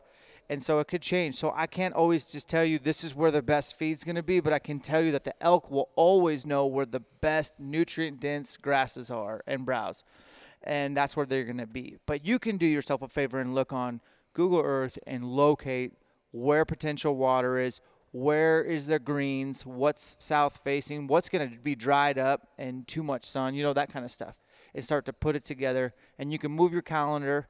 You can see in the spring there's a lot more green, but you can move that calendar on Google Earth more towards September and see where is green. Does that make sense? And start formulating your plan. But that's super true, especially in like Oregon and Idaho, Montana, is that you can go too deep. And I guess I'm going to say this now, but I know Dirk will get into it. Quite honestly, guys, you can hike your ass in 6 to 8 miles and hunt. And maybe you get one bull to answer and you screw it up, Now what? 6 to 8 miles back to your truck. What if you drive your truck 10 miles, get a bull to pipe off, takes you only 45 minutes to get in tight, you screw it up, 45 minutes back to your truck, drive 10 more miles, you get another encounter. It could be a numbers game. So road hunting is not terrible when done properly. And don't ever hire an outfitter in Colorado to give you some drop-off camp, 15-mile horseback ride in, and then you are married to this area. And he drops you off with all the gear and stuff, and there's no elk. You know what I mean? Like, mobility is the lifeblood to public land elk hunting. Sorry I told people your secret. Well, we're no longer friends. Transferring to onX Hunt, this is where you're going to want to at least, like, jot this down or take a picture. So once you figure out how to do waypoints on Google Earth, and you can do it, you have the internet, you'll figure it out. You save places as, and then you get a little hard drive, little external hard drive, and you can get real organized, and you can have my places, and you can have each state or each unit, and you can start dropping in your KLMs, okay? So is the Hepner unit one around here? Does that sound familiar? So let's say I was Google Earthing the Hepner unit, and I marked up plans A through, let's go A through G. So I got several plans there, right? And each hunt plan, I kind of have a file for A, B, C, D. In each one of those, I got where I'm parking, where I'm heading in, the loop I'm doing, where I'm going to bugle, potential bedding, potential rutting, where I'm going to get water midday, things like that. And I got all marked up, and I save places as KLMs, not KMZs. So if you're taking notes, KLM files. Save places as, so in Google Earth, you save your markups. You with me? Open up onX, and you are going to import your KLMs to your onX, so it's on your phone while you're hunting. That seems reasonable, right? All my homework I've done on Google Earth, well, I want that on my phone while I'm in the mountains. How do I do that? I'm telling you how to do that right now. You download. Oh, right here, do you guys see that lower right? That's what Top Rut looks like. So in there I picked Colorado, elk, Unit 76. Then it's gonna email me an attachment, a zip file. I'm gonna open up that zip, and I'm gonna drop it into my places, and you literally just drag and drop my places, and then when you go to Unit 76 on your Google Earth, do we have internet here that's fast? I might just show you how to do one in a second, just so you guys get it real life. But I'm just rather tell you real quick. So you get your Top Rut file. I think it's free. I paid $10, and I feel like I have unlimited whatever. Yeah, I have all the states for $10, and so I do Unit 76 from Colorado, open it up, drop it into my places, and boom, I can do any like layer in Google Earth. Okay, that's good, and I can see the outline of Unit 76. I can see all the roads. This is really good stuff, and then I can go mark all my stuff up really well, and then save those on a hard drive. Now I want to get that onto my onX. Cool. Here's how we do that. So in this particular area, we marked up, look at all the green. This is a September, lots of green, lots of cover, lots of water. And I actually zoomed in really, really close. And down here is actual, like the possible wallows. I'm pretty sure those are wallows. Those are wallows for sure. I actually want to put some cameras in here. But the elk are going to like this. This is like 4 or 5 miles from the nearest Forest Service road. It's kind of box canyon, but they could escape if they wanted to. They're not going to want to unless we push them out. But this has got food, cover, water. This is where they're going to be for 80% of daylight. This is a great area. We got to be careful how we get in here. We can't let them see us approach, and we can't bump them, man. We want to keep these elk here. We want to hunt close, and so here's another food, water security situation. All right, Dirk, this is that place I was telling you about on the way here. Yeah. Are you ready? Yep. Don't look too close, but this is North Idaho. So this is how you look at a Google Earth and tell food, water security. Now, sure, there's some browse in the timber there to the right where security, but not much really. I mean, there's going to be by the waters and stuff, but the elk are actually going to go to that glade, okay? And in Idaho, we don't have meadows. Meadows aren't on country like this. We have glades. where there's no trees, but stuff's growing. There's green. The elk are they're gonna eat in there. That hasn't been logged. That's just a natural glade, whether it be a rock slide or an avalanche or something. There's no trees. So that's their destination. That's where they want to eat. Doesn't look very far, does it? That's quite a few hours for us as humans to get from that food to that security, okay? But there's no real topography here, so let's add topography overlay. All right, same thing you just saw, but now you kind of can see the elevation. We got the elk are going to bed around 4,800 feet. The creek bottom's what, Jeff? Can you see 3,800? So they drop 1,000 to get down to water. And then they go up another 400 or 500 feet to start their feeding, okay? I'm going to go somewhere with this, so stay with me. AM, PM thermals. We already kind of talked about that wind and stuff. But predominantly, oh, yeah, I marked the drainage off. You can see in the bottom there. Can't tell what creek it is. But bottom line is, thermals are going to be going down creek. So when I say thermals, I mean that this is when the air is cool. So the air is going to naturally want to go down, not up. When I say thermals, I mean that this is based on temperature of air, right?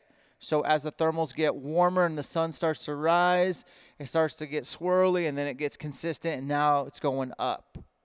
Elk make their living off their nose, right? So we can almost predict how and when they're going to move based on what the wind does in a particular area. Does that make sense? It's super logical, but we forget about that. We hear our first bugle and we just get crazy, right?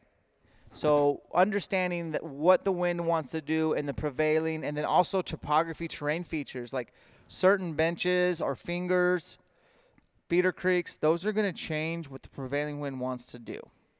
But here's what I want your takeaways to be. Most thermals run perpendicular. I said it before, vertical. So it's going to be up and down. And so for you to get in on elk, your best opportunity is to come in at their level, not come underneath them and not come above them unless you're sure, you know the wind is right. Okay? And the wind is susceptible to change on you in those early to late afternoons or kind of late morning. That's when it gets real. It can get squirrely, and you can really screw up the rest of your day by being too aggressive. So absolutely, like in the middle of the day when you got an open hillside and you got a lot of thermals going up. But if you're in a cool creek bottom, a lot of times that air is following the creek all the way down. So you can get around or get to the spot to where you need to be by following that creek bed and then getting up and getting on their level there. So. But it's not always a constant because last year was a weird year for wind for me. There was a few days I had a bull across this river. I'd get him to bugle every morning at daylight. Go down there. It's still too dark to shoot. I'm like, all right, we're climbing up to him. And thermals should be blowing downhill. We're at the river. They're blowing straight up to him. 3 days in a row.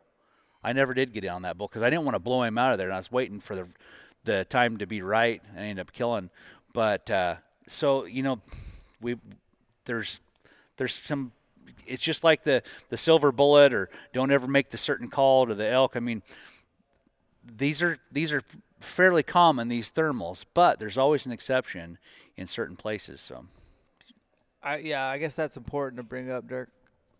There are exceptions. We're just giving you like the general rule of thumb. There's going to be times where you're in a creek bottom. I can tell you, as soon as you ask me, I'm like, oh yeah, last year I remember dropping way down in the bottom of a creek and walking that creek and checking the wind, just hoping that it would stay because I was trying to get on a bull across the other side.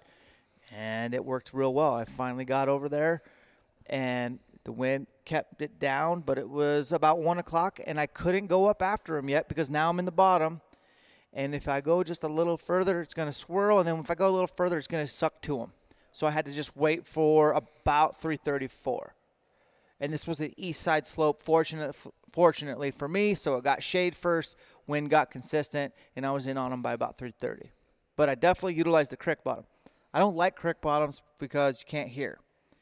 And a lot of times you can't see. And so I guess we're assuming that you already have elk fairly pinpointed. Now you're going to utilize a creek bottom. Okay, so in this example, I have a National Forest Service road off on the left-hand side, and that road keeps going on up.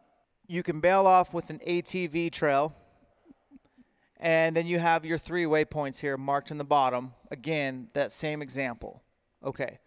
Remember, the elk are going to be bedding on the waypoint furthest from everything to the right, and they're going to be feeding in that open glade, and then there's water in the bottom in that middle pin. All right? So your average guy is going to take this National Forest Service road, and then they're probably going to get on their ATV, and when they're going to bugle off this ATV trail, and this ATV trail dog legs back up, they're probably not going to park their ATV unless they know better and head down this ridge. They're probably just going to park, bugle, walk out, whatever. Here's how I would approach this. 2 different ways. So if you park over on the orange National Forest Service and take those white arrows going down, you have to now go all the way down the mountain, over 1,000 feet, cross a creek. That's when I think as soon as you cross that creek, that's when you're basically out of the game. You can't hear anything. You don't know what's going on. And we're talking, this is timber country. This isn't open glass, these elk up, see where they go. All this changes when you're in that country. But you guys are Northwest hunters, so I'm giving you Northwest examples. So you could do that. But either way, the best bet probably is to go all the way around, ATV trail, park where that ATV trail dog legs at first light, and start walking that ridge and start pitching bugles off both sides of that ridge and trying to locate your elk. Okay, so we're walking down this ridge and we locate our elk. They're still in their feeding area. Do I dive right after them right away? No. I'm going to hang out and see what they're doing, because I know that they just got done feeding, and I know that they're going to be moving. And I know that when elk move, generally the bull will bugle on his own without me enticing him. Bull's going to probably push his cows. He has 3. How many cows do your elk have in a herd? Could they have 200? 10? 3 to 10? Okay. Let's just take somewhere between like 5 and 6 cows. Okay.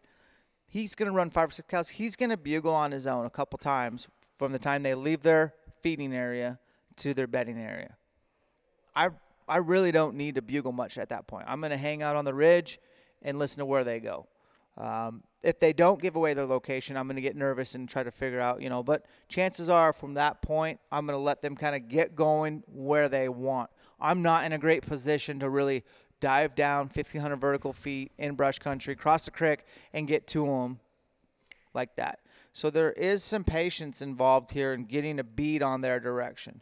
I really like to pinpoint the elk, and then I really like to let them get where they want to go, because then I got them. You know what I mean? Then I have my opportunity. So that's just kind of an example of access-wise, where to come in from, where to come out. It would literally take me, and this is a real place I've hunted, I would say it would take me about 10 minutes to park my ATV and walk down that ridge. It would take me 3 hours of good long hiking to start and park my truck on that National Forest Service road and go down that ridge. I would probably hear those elk right away because they're in their feeding, but they're going to go down too, cross, and then like Dirk said, you're not going to keep up. Not even Dan the Fitness Man. No one's going to keep up with these elk, okay? So midday thermals are just the opposite of those, morning thermals. We talked about those. The only thing I want to say about midday thermals is that, one, they're generally pretty consistent. Honestly, that's the best. That's why Dirk's killed most of his elk between, what'd you say, 12 and 2? 12 and 4, probably. 12 and 4? Yeah. It's the most consistent thermal wins. And you need consistency to kill elk. As far as, boots on the ground and scouting, Dirk and I kind of talked about this. So let's give him the Cliff Notes version of our conversation we had yesterday on the way down here. And I'm going to let Dirk talk so I can take a break. Oh, okay. Thanks for putting me on the spot. Boots on the ground. And go. Okay, so we kind of talked a little bit earlier about Google Earth versus reality. So this looks great on Google Earth. We get there and you're like, well, that kind of looks the same. Not really. So you have, Google Earth's going to show you vegetation and stuff. It's going to kind of show you some ridge lines and stuff. But once you get there, you're really going to have to put your boots on the ground and go investigate those places that you've got markers on. So we've already marked up our maps. We've transferred our files to our phone map, and now we're going to go find these places. What are we looking for, guys? Are we looking for, this is July. Are we looking for, where the bulls are at today? No. We want to know where the bulls are going to be in September, okay? We also want to know where the cows are at right now. How do you guys tell the difference between cow elk scat and bull elk scat? Can you tell the difference? Can anybody tell the difference? Yeah, you taste it. Yeah, the older it is, the older the bull is, the sweeter the taste. Tastes a lot like sugar babies, so you guys should try that sometime. No, not really. Kick that guy. It's been my experience, what we're looking at right here by Dan's boot, that's cow elk crap. Those bigger, clumpier type stuff. In my world, September world, from bulls I've taken versus bulls other people have taken, when you're working up that bull, you kind of see some stuff come out. And typically on bulls, it's small. It's those little ones about the size of the end of your pinky here, a little smaller than a grape, maybe almost as big as a grape. I've seen the biggest bulls I've ever seen on the ground had really small turds. So when you're looking for sign, you see that in the summertime, that's great. Those big clumpy ones, because you probably got a bunch of cows around. Guess what cows mean? Cows mean that's the bait for your bulls. So we need to figure out where those cows are at today and where they may go in September. So a lot of times bulls will live away from the cows most of the time. The rut comes along, they come down and they take those cows. They may rut right there where you found the cows in the middle of summer. They may take them and move them up. They may move them up into a place that's a little more defensible, up into a little bit higher country where they got ridges and knobs and steep, nasty terrain that they can defend these cows from other bulls. So we want to find these places. What's a good way to tell if the elk have been rutting there? Rubs. Yep, rubs. So if you're looking around and you find a spot that, wow, there's a whole bunch of rubs from last year in here. Man, this ought to be really good. But you have to kind of think back too a little bit. What kind of weather patterns did we have last year? The summer and the fall. What about the year before? So there's no old rubs here, but you got rubs from last year. Chances are, unless you've had the same exact weather pattern 2 years in a row, the second year, those bulls may not rut in there at all. They may rut in a complete different place. So what we're looking for on rubs is we're looking for old ones that are 20 years old. Those old trees that have kind of healed over and the bark's kind of come back around and you can just see some bare spots on them. You can see those. You got ones that are 10 years old, You got ones that are 5 years old. They're still got lots of sap on them and stuff. Some of the trees are dead. Some of them are still alive. And then we also have some rubs from last year. You find a place like that, it's like, okay, I have some pretty good confidence that I can come back here in September and find some bulls that are going to rut. You may or may not find any cows in that area. Now we talked about this yesterday, and Dan kind of talked about, well, what about, he's been kind of screwed over on this deal before. He's like, I found a bunch of rubs in this one little spot. It's like, I'm going there in the rut, and that's where the bulls are going to be. But you have to know how to identify a rutting ground versus these bull bedrooms, these little hidey holes.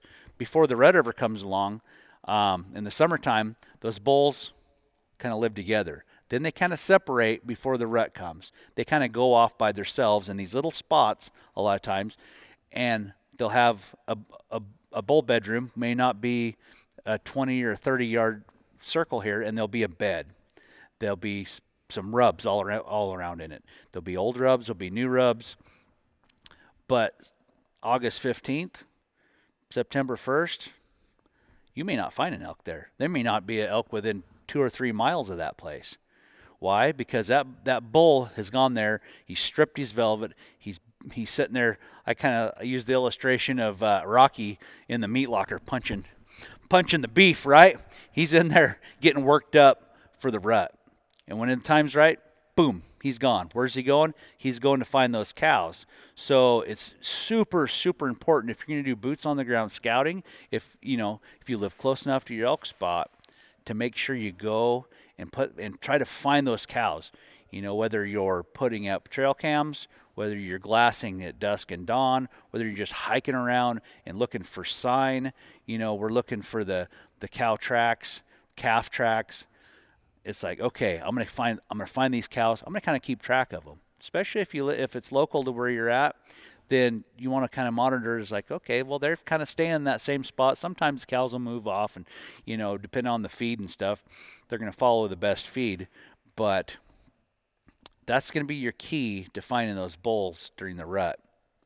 I would say that if you're hunting a new unit, this is what Dirk does, and I think it's a good play, is especially if it's a new to you unit, is once you've verified and marked up your phone, okay, and you're going to scout and it's July, before you even go look for rutting areas, you need to verify access.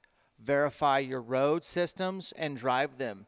Verify your four-wheeler routes, your dirt bike trails, your stock routes. Where is everybody going to camp and congregate? They're going to hunt close to there. So Dirk always drives all the roads. It may take you a tank of gas. It's well worth it, especially if you have plans A through H. Well, you need to know the best ways to travel. There are times where I've heard Dirk tell me he literally hunted in one area, got in his truck, drove 60 miles. The next day hunted another area, got in his truck, drove 60. That's 180 miles just for 3 hunts in the same area. So he knows that area. That's how he's able to do that. So it's important to burn a tank of gas and drive the roads and verify your access and stuff just to get familiar. So another reason why also, if you know the road system, you know where the people are going to be camping. There's these really nice camp spots. People are probably going to gravitate towards that. Okay, where are the people going to be? Where am I going to be able to get away from people? If I want to hike or if I want to hunt and hike through from one road system to another, it may not be too far. That's a doable deal. Maybe you have a buddy. He parks his truck in one spot. You park yours in another. You hunt through. Teamwork. You don't have to double the miles back and forth. Also, let's say you get something down. If you know the road system, trail system, let's say you shoot a bull and you're like, oh, man, it was horrible getting here. But if you know there's a road a half a mile below you, well, hey, guys, we're just going to go right out the bottom, and it's going to be a done deal. So that's where those handheld maps, like your base map or your Onyx, are going to come in really handy. I can't stress how important it is to know your road system and your trail system. You'll talk to the Forest Service. Hey, how's this trail? Has it been cut out? Oh, yeah, it's good. Don't always buy that. I know guys that you guys have heard of the Exo Death Hike. They go on these extreme long hikes every year. They talk to people from the Forest Service. They talk to everybody. Hey, how are the trails? Have they been cut recently? La, la, la. And you can't always trust the intel. You got to kind of go look for it yourself. You may get to the trail and be like, oh, yeah, I'm going to plan on doing this bivvy hunt, or I'm going to hike out through here. You get there, it's nothing but windfall. It hasn't been cut out in 10 years. There's trees growing in the trail. That's a reality in a lot of North Idaho, or in a lot of places, a lot of states. The trail maintenance has gone way down. They don't have a budget for it. So just because there's a trail there doesn't mean it's really even worth a hoot. But okay, Dirk, this next part is just an overview. I'll have Dirk speak to these. So diaphragm reeds, I obviously really value you using those this year.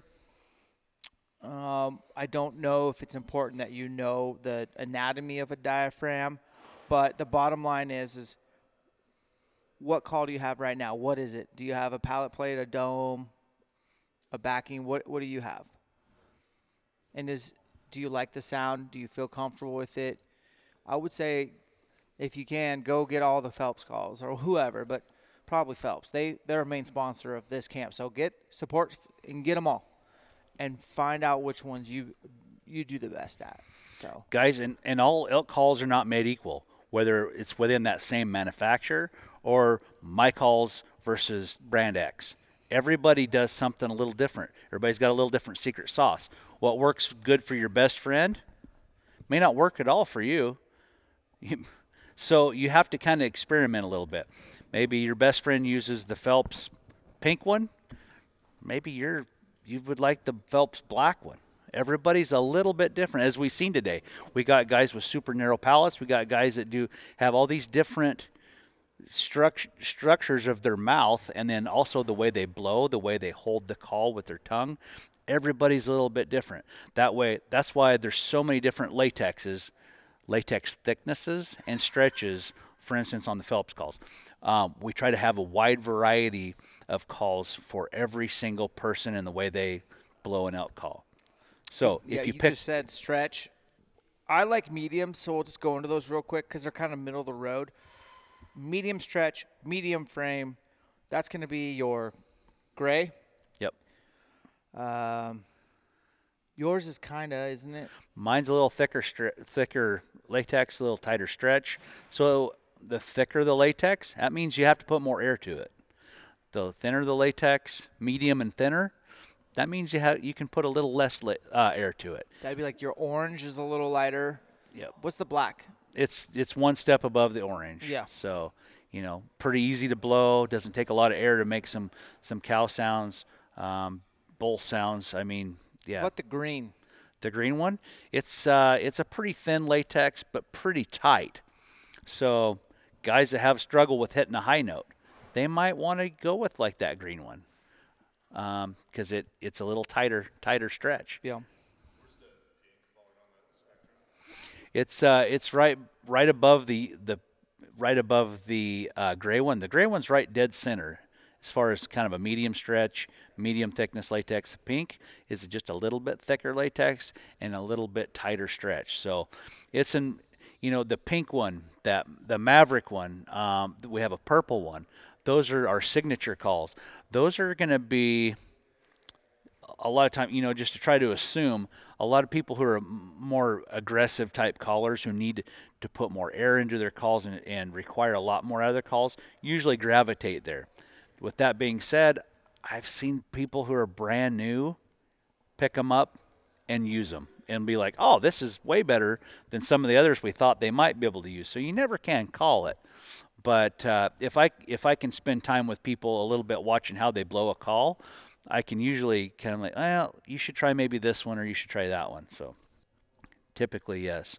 A higher pitch if it's tight, if it's stretched tight, yes. If it's not stretched as tight, you're probably going to get a lower pitch.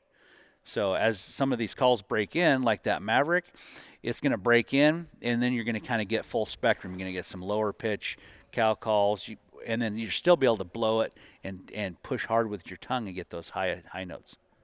Yeah. It's a double. So last year's version of the purple diaphragm and the signature call, the Smith signature call, then it was a double reed, and not a lot of people could blow that thing because it took so much air pressure. You would have to blow so hard, you'd almost see stars trying to get a bugle out of that thing. For 2020, we've revamped it, and it's now a single reed.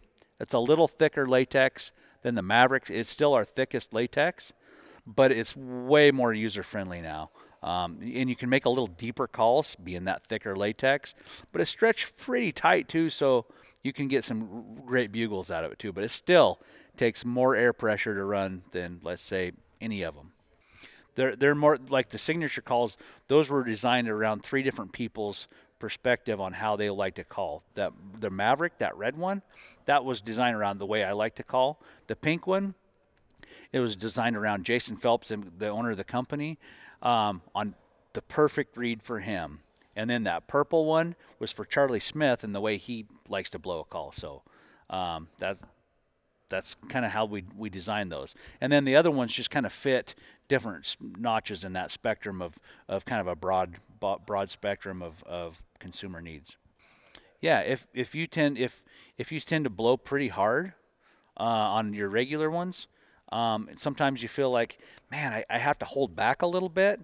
those signature calls are definitely the way to go, because then you can really put some juice to them, and they're going to stand up a lot better. They're going to hold up a lot better to aggressive calling. So, Yeah. Okay. So that's for you. What time is it? 12? Almost 12? We're going to haul ass through this, but I mean, this is kind of meat and potato stuff. You don't get this online. You know what I mean? Like, this is where you guys are going to elevate your game with your brain. Okay? We'll get the fitness done tomorrow. We will shoot today. We have to shoot, and you're going to get the one-on-one time. We're going to do that after lunch. We just flip-flopped it based on what you guys is. I hate switching the itinerary up, but we're going to basically respond to what we feel like is going to get you the most bang for your buck. So let's talk about knowing the language. So keep the reeds in the truck. We said about that. Practice year-round. I'm a huge calf call guy. I think that's really realistic. That'll separate you from a lot of other hunters. And, you know, I tend to agree with Joel Turner. Like, some bulls are definitely more interested in the 16-year-old girls than the 45-year-old girls. And so it's just the reality of, like, they like that sound. And so, Dirk, will you hit me with a couple of cow-calf combos?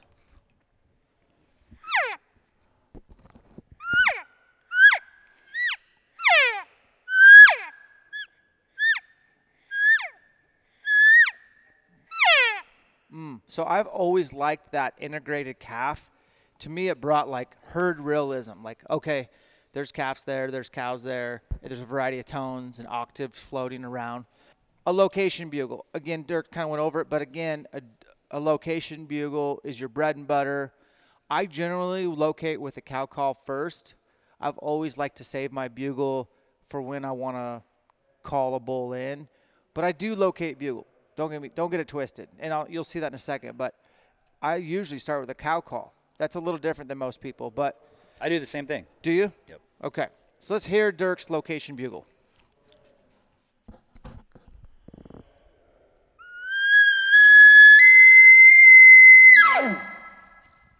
Non-threatening. Hello, I'm out here. Where are you? When do bulls do location bugles in real life to each other? In the day, at night, in the dawn, in the dusk? When? Whenever, all the time. All the time. They want to know who's out there, or where are the cows? Where are the bulls? They're kind of advertising their presence, you know, like, hey guys, new game in town. I'm over here. That's it. Yeah. Then there's challenge bugles, bull call into cows, chuckles versus grunts. And I know you heard this, but I want to, again, get you some reps. So let's do a challenge bugle, and we'll talk about when to do this. But you are challenging a bull to a fight. There's some guys out there that are going to tell you that this sound means this sound means that. I'm not one of those guys, but I'm going to tell you right now, there is definitely a change in tone and emotion when a bull wants to fight. And so that's all I know when I make sounds. So let's hear your challenge bugle. Short, gets to the high note, cuts it off fast. It's very aggressive. Let's do and I don't know what you call this, Dirk, bull calling to cows or bull talking to his cows. Do you do that one at all? This is not a herd gathering, but it has a little bit like a lip ball in it, and it's real short.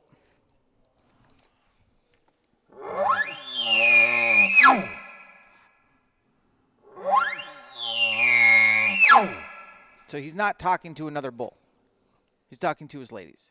And if you do that to his ladies, a lot of times, the bull's not going to appreciate that.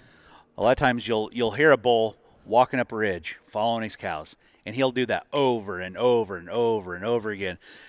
You hear a lot of guys say, guys, you don't want to bugle very much. You don't want to call very much. Hogwash. If you ever spent any time around elk during the rut and calling elk successfully, you're going to find out elk, when they're hot, they bugle more than I do. And I'm bugling a lot. You know what I mean? So bugle with a purpose. You don't just walk around bugling without a purpose, just for no good reason. But if you feel like I might be bugling too much, maybe But maybe you're not, because if you're probing every depth of every little nook and cranny of the terrain, I might have bugled 2 minutes ago, but I'm going to walk over here and bugle here. I'm going to bugle over here. But you got purpose in that. So, but if you sit in one spot, stare at the sky, and you just bugle and bugle and bugle and bugle over and over again, there's not much purpose in that. So think about what the elk are doing, just like that bull calling cows, as some people call it. I don't really call it anything. It's that short kind of a lip ball scream that's a good description of it. It was bull calling cows. You'll hear those sometimes, and he'll do it over and over repetitively every breath sometimes when they're super hot. I just think you should be able to have all these tricks in your bag, or at least when you're hunting, identify them. Oh, that's what Dirk and Dan were talking about. That's what that is. Okay. I might even make up a few, but give me a challenge bugle with chuckles versus challenge bugle with grunts. I got more. Just wait. Oh, here we go.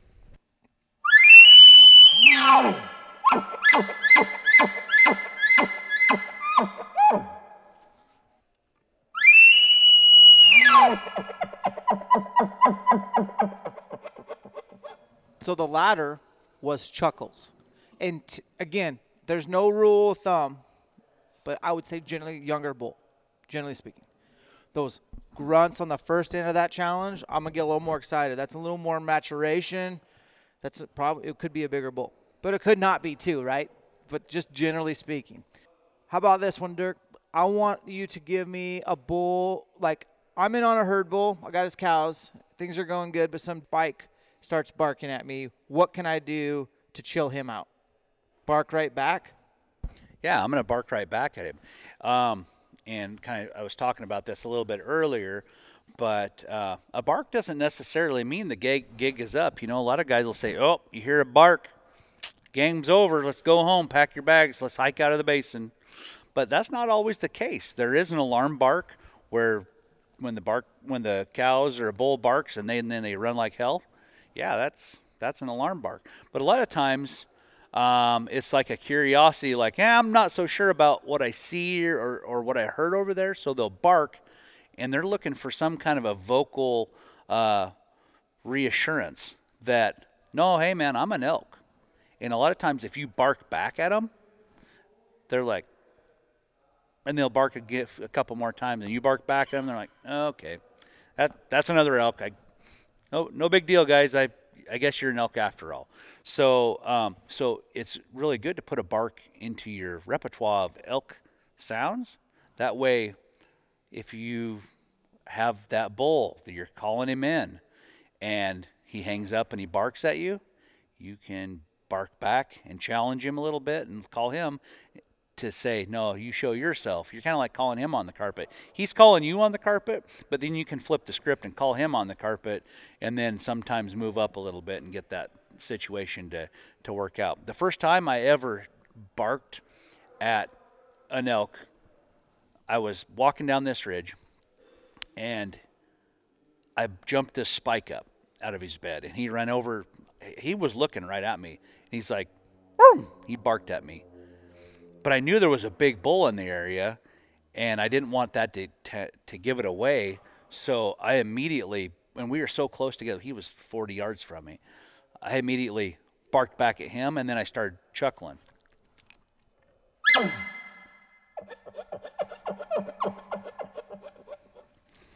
And every time that stupid spike would bark, I would immediately bark again and start doing the chuckle thing. Well, he did that a few times, walked around, and then he was confused. You know how spikes are. Spikes are curious and not the smartest. So he kind of kept following me around, looking like he was so confused. He'd never seen a person before. But with that vocal interaction between me and that spike, Big Bull starts screaming. Here he comes. Came in. I could almost see him. And then guess what? Good old wind screwed it up. The spike didn't screw it up. The wind screwed it up, and the bull took off. And I was able to run over to a little opening in the glade and see him. And he was a bull of a lifetime. He was absolutely like a 390 bull, giant. But anyway, that was right there. I was like, man, I'm sure glad I did that spike. You know, I barked back at that spike and kind of flipped the switch to try to turn a bad situation into like a good situation. So thinking out of the box tactics. I love it. Yeah, he's typically hit his hang up point. And a lot of times they will hang up, and they're funny. They'll stand where they don't want to show themselves until they will stand in almost like a little. You can look here. You can take a few steps around. You still can't see them. And a lot of times I don't think they can see you. So during that hang up period. Yeah, I call those hang up locations, right?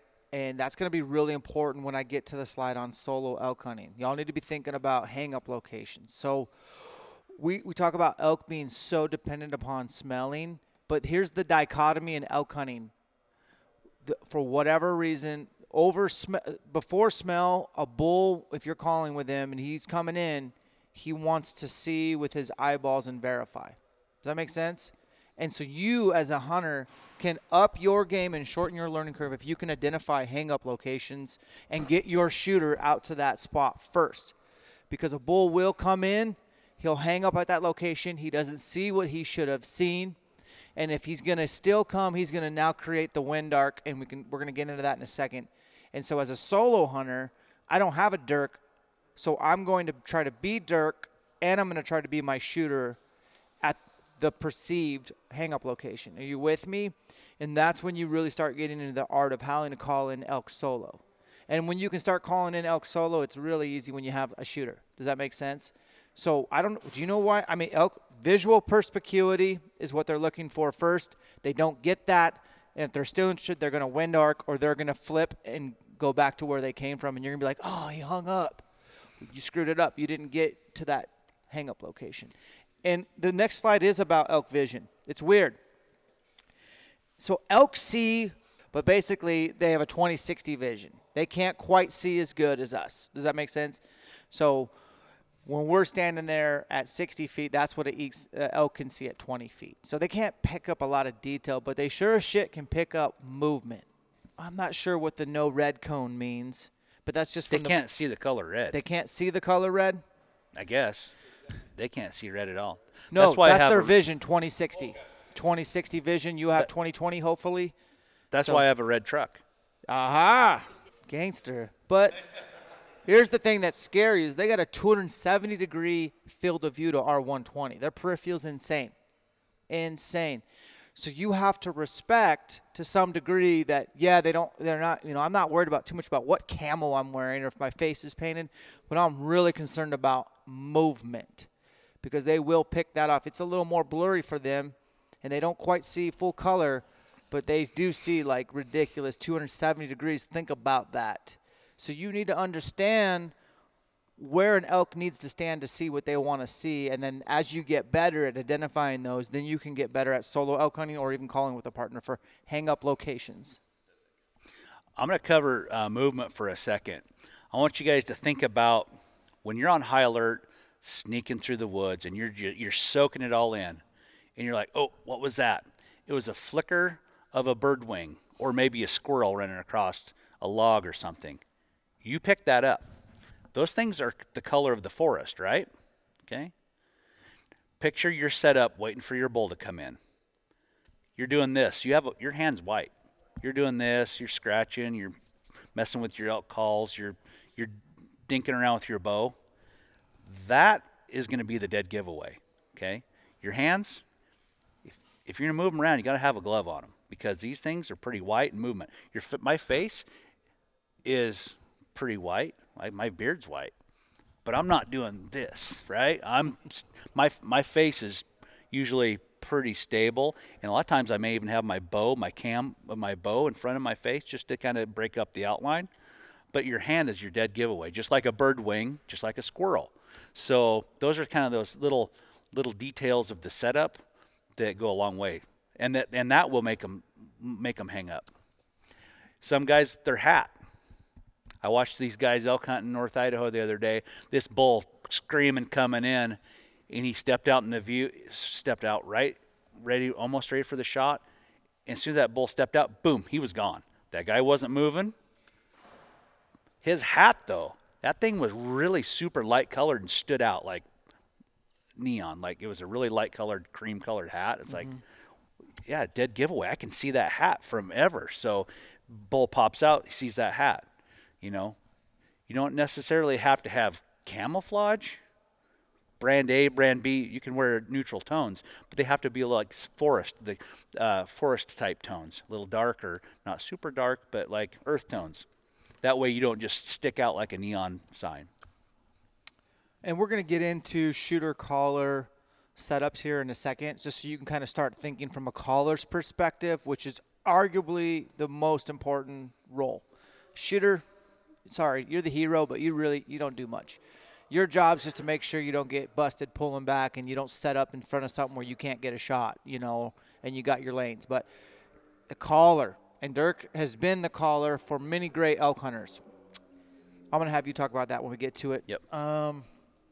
Their wind, olfactory, as far as receptor sites, you know, I don't know if you've ever seen the scale of like a bloodhound dog's here, a whitetail deer's here, an elk's right here, and a human's here, and a black bear's here.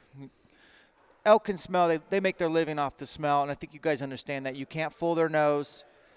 But I think their vision is I think it's underrated, honestly. They're pretty dependent upon their vision, especially bulls. They really like sizing each other up. Wouldn't you, if you were going to get in a fight with somebody, at least want to see what they look like first before you really committed to that first punch? So bulls are very, you know, and then elk are funny, man. Like, they don't just see each other and run up and fight. They got a whole song and dance. Did you catch Dirk talking about displaying, paralleling each other? It kind of gives them an out clause. That's nope, I'm out, you know, or they will parallel each other. And which bull do you think like is going to win, the one on the downhill side or the uphill side? It's hard to say, but I would want to be on the uphill side so I could have some momentum coming down. So if you think bulls like coming up from the bottom, we'll talk about that too. All these things I'm sure you've heard of, and if you haven't, your mind's probably being blown because it's a thinking man's game. If it really is, and you got to do it fast, and it's situational dependent. Elk behavior, we're going to come back to that. I want to do. Hold on, I want to talk about the smell thing. Okay. Okay, I get lots of questions on, hey, but don't you guys use scent lock? How come you guys aren't spraying down with the scent eliminators? Yeah, scent lock? Yeah. I still go with those questions. My mind's blown. And I'm like, well, no matter what, unless you're inside of a bubble, an elk's going to smell you. Your breath, your skin on your face, your hands, everything's going to emit a scent. And let's face it, you're in elk country. You're hot, you're sweaty, you're going to smell. But if you can, you know, personal hygiene's good. If you can clean up every night back at camp, take a shower, I don't care if you got to crawl in the creek or an icy lake, do it. Because we all sat next to the stinky kid in school, right? The stinky kid comes to school, you sit there, the whole classroom will smell, right? Same with your scent. I mean, you can control it and like keep your scent down. That way it doesn't go as far. But yeah, you can minimize your scent profile. Minimize your scent footprint a lot, but there's no way to get rid of it 100%. And scent lock clothes just don't work. There's science behind it, so of why they don't work. Yeah, and we'll get into some of the stuff not to buy at the end of this slide, but that would be one of them.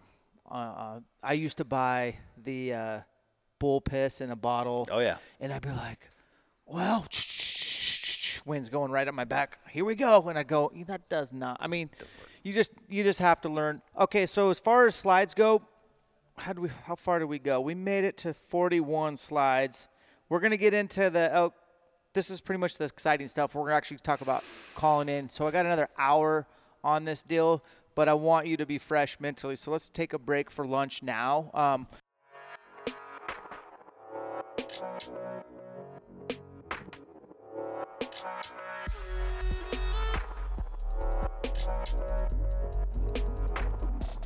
Guys, that was a long one. Hopefully you got to digest some of that information. Dirk's vocalizations are top shelf. Hopefully you're practicing your vocalizations on Real Elk right now in September. If you want to catch the back half of this podcast, head to theelkcollective.com. If you need some game bags or some hunting gear, go to blackovis.com and use the discount code ELKSHAPE, save 20%. The back half of this lecture, we really dive deep on tactics. We really answer some awesome questions from our audience, and we just finish up the lecture. It's 2 hours of gold. Catch that there, and appreciate your support. You have a lot of options when you listen to podcasts, so thanks for choosing us. If you want to give us a 5-star review, I won't stop you. If you want to tell a friend, that's the best way of saying thanks. And guys, remember, separation is in the preparation. We'll catch you on the next one.